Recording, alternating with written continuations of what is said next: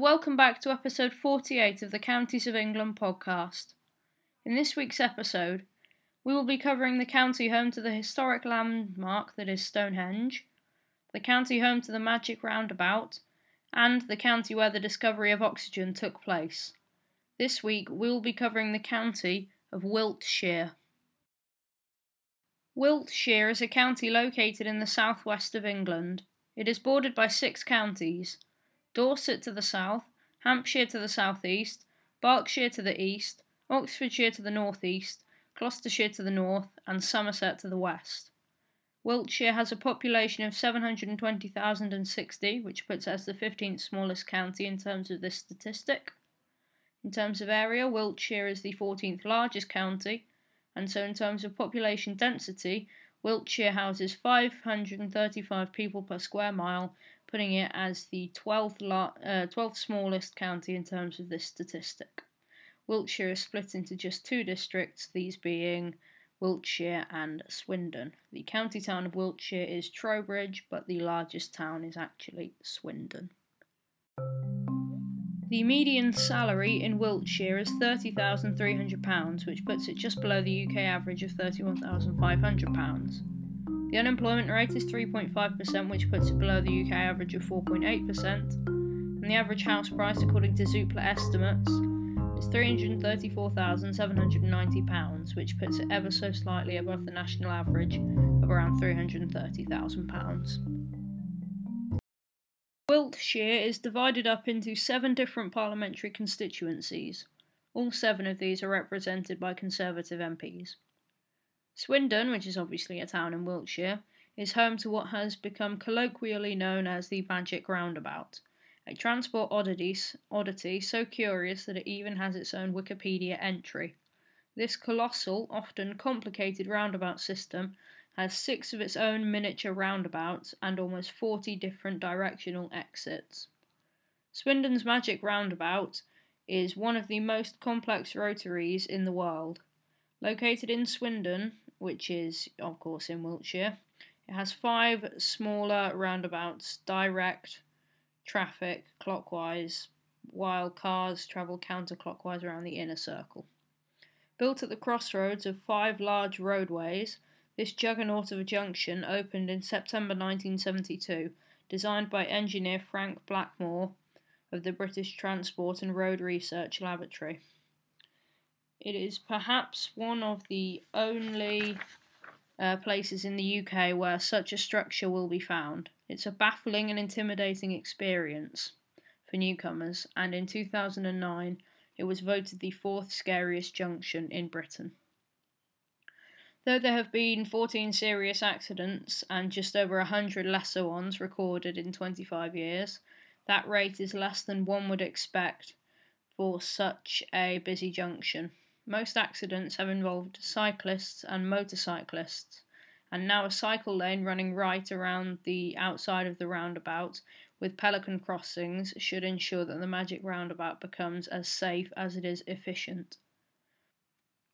Stonehenge is one of the most famous landmarks in the UK and is located just outside Salisbury in Wiltshire. It went through various transformations and didn't begin as a ring of stones. The circular earth bank and ditch that surrounds the stones can be dated back to about 3100 BC, while the first stones are believed to have been raised at the site between 2400 and 2200 BC. This clip will explain a little bit more about the history of Stonehenge. There are hundreds of myths and legends about the creation of Stonehenge, the most colourful of which involve the likes of giants, Merlin, and even aliens. Obviously, this is not the case. The truth is that Stonehenge is a masterpiece of human ingenuity. The first Stonehenge was a simple circular ditch dug with antler tools around 5,000 years ago. By around 2500 BC, larger stones had been brought to the site, including giant sarsen stones from North Wiltshire, which could weigh as much as 30 tons. We're not entirely sure how the stones were transported, but it is thought that they were dragged on wooden rollers and loaded onto rafts where possible. Smaller bluestones were also brought to the site from Wales, a journey of over 250 kilometres. The stones were then worked into shape using hammerstones and erected using precisely interlocking joints, unseen at any other prehistoric monument. Ramps and counterweights were probably used to tip the upright stones into place, and a platform and levers likely raised the lintels. To fit the upright stones with the horizontal lintels, mortise holes and protruding tenons were created. The lintels were slotted together using tongue and groove joints, usually only found in woodworking. Erecting these stones took as long as 50 years, and the entire development of the monument took even longer, up to 800 years in total. Our ingenious ancestors brought engineering to a monumental scale, and in the process created the most iconic prehistoric structure in the world. For the next few hundred years, the stones were rearranged and new ones added, with the formation we know today being created between 1930 and 1600 BC. In 2013, a team of archaeologists excavated the cremated remains of 50,000 bones at the site, belonging to 63 men, women, and children. These bones date back as early as 3000 BC, though some of them only dated back to 2500 BC. This suggests that the Stonehenge may have been a burial ground at the start of its history, though it is not clear if that was the site's primary purpose. According to a legend, the wizard Merlin removed Stonehenge from Ireland, where it had been erected by giants, and rebuilt it in Wiltshire as a memorial to the 3,000 nobles slain in battle with the Saxons. There was a battle that took place in Stonehenge called the Battle of the Beanfield, and it was a clash between a convoy of approximately 600 New Age travellers and around 1,300 policemen that took place over the course of several hours on the 1st of June 1985. The battle erupted when the travellers who were en route to Stonehenge to set up the Stonehenge Free Festival were stopped at a police roadblock 7 miles from the landmark. The confrontation turned violent, with 8 police and 16 travellers being hospitalised, and 537 of the travellers arrested in one of the biggest mass arrests of civilians in English history. And the enduring myths surrounding Stonehenge make the UNESCO World Heritage Site hugely popular. When it first opened to the public as a tourist attraction in the 20th century, visitors were able to walk among the stones and even climb on them. However, due to serious erosion of the stones, the monument has been roped off since 1997, and visitors are only now allowed to view the stones from a distance. Exceptions are made during the summer and winter solstice and the spring and autumn equinoxes, though. The flag of Wiltshire was registered with the Flag Institute on the 1st of December 2009. It depicts a great bustard in gold on a solid green circle representing the open grassland.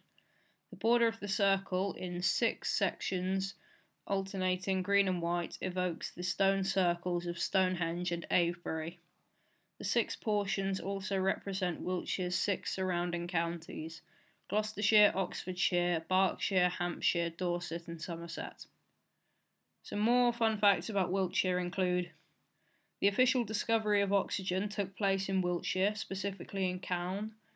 The theory and discovery of the element is credited to Joseph Priestley, a local Earl's librarian who experimented with the separation of air and mercury. He used candles to analyse oxygen, and this discovery took place in 1774. Salisbury Cathedral is something of a marvel to many building enthusiasts and history buffs. That's because it not only has the biggest spire of any cathedral in the UK, but that it was actually designed and built in a completely different within a century.